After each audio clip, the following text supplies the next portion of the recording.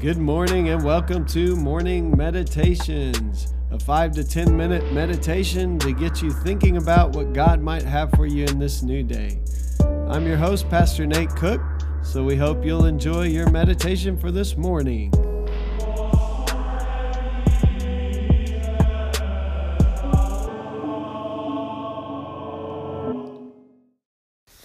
Hey, this is Pastor Nate, and this is your morning meditation for Friday, December the 20th, 2019. Today we're going to read from 1 Peter 4, verses 7 through 11. The end of all things is near. Therefore, be alert and of sober mind so that you may pray. Above all, love each other deeply because love covers over a multitude of sins. Offer hospitality to one another without grumbling. Each of you should use whatever gift you have received to serve others, as faithful stewards of God's grace in its various forms. If anyone speaks, they should do as one who speaks the very words of God.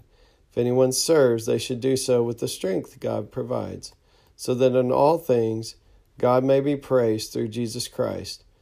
To him be the glory and power forever and ever. Amen. So today we're going to talk a little bit about what it means to love one another deeply. So many times in our world we have these relationships that are very shallow, they're very on the surface. We kind of talk about the weather with one another. There's a sense in which we keep ourselves at a little bit of a distance from people because if we open up too much to people, then we can get hurt. One of the things I love about the community of faith called the church is that it is a place where we can really learn to love one another deeply. I know the church has lots of problems, and I know there are a lot of people who would like to point those out at every opportunity. But what I have found in the church is a group of people who love each other, not because of any kind of necessarily common interest, like they like all the same things or the same movies or activities, but because they are united in their faith in Christ.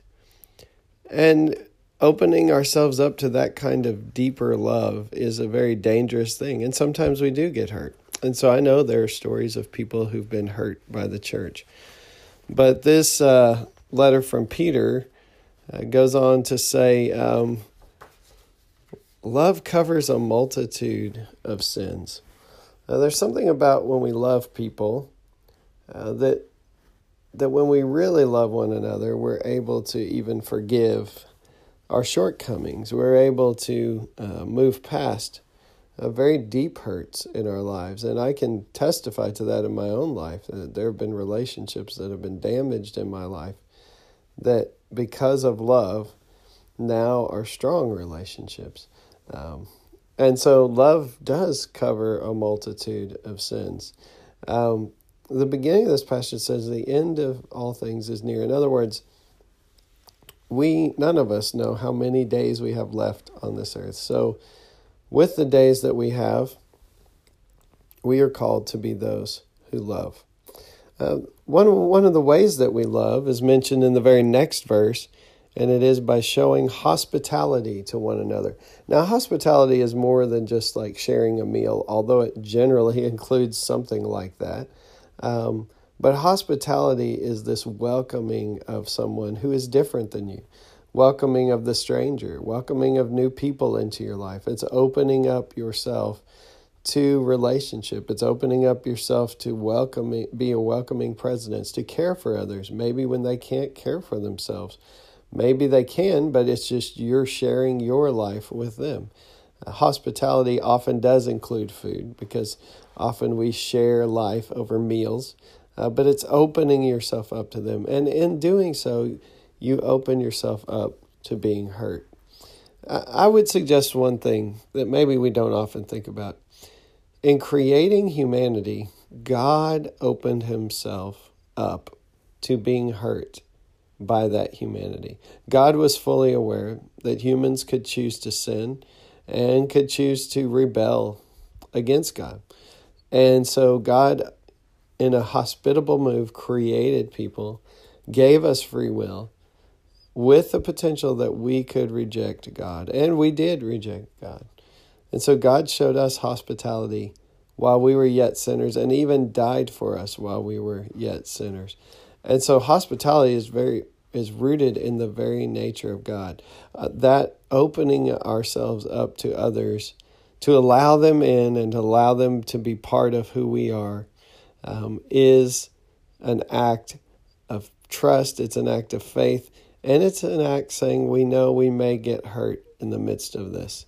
But we choose to be those who are loving and welcoming anyway.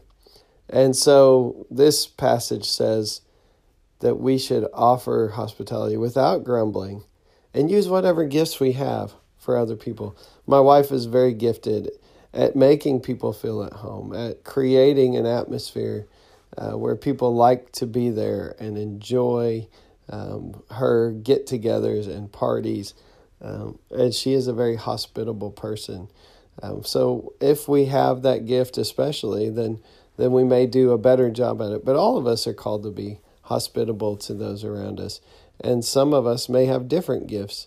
Maybe we're good at conversation, or maybe we're able to do things with our hands to help others out. Whatever we have, this passage says to use it so that we can build one another up. And that we can use the strength that God gives us to strengthen other people. The last verse of this, it says, we should realize that when we're speaking, we speak as though we are speaking the very words of God. We are God's representatives to people. And so as we invite them in, we are able to show people what God really looks like. And we should use the strength that God gives us. And the ultimate of all of this hospitality and love is that God is glorified in our lives. So today, I pray that you will open yourselves up to other people, that you'll be willing to be hospitable, whatever that means for you. For us, at times, it's meant letting people live with us. We've hosted a lot of people in our home. Whatever it means to you to be hospitable to others, use what God has given you. Realize that you are God's representative, and then trust that the way that you love others will cover a multitude of sins, but also will bring glory to God. Hey, that's just a thought for this morning, and I hope you have a great day. Well, thanks again for joining us for this morning meditation. Hey, do us a favor, rate us on iTunes, or even leave some feedback about our podcast, so that other listeners can know how much you enjoy your morning meditations. Hey, have a great day.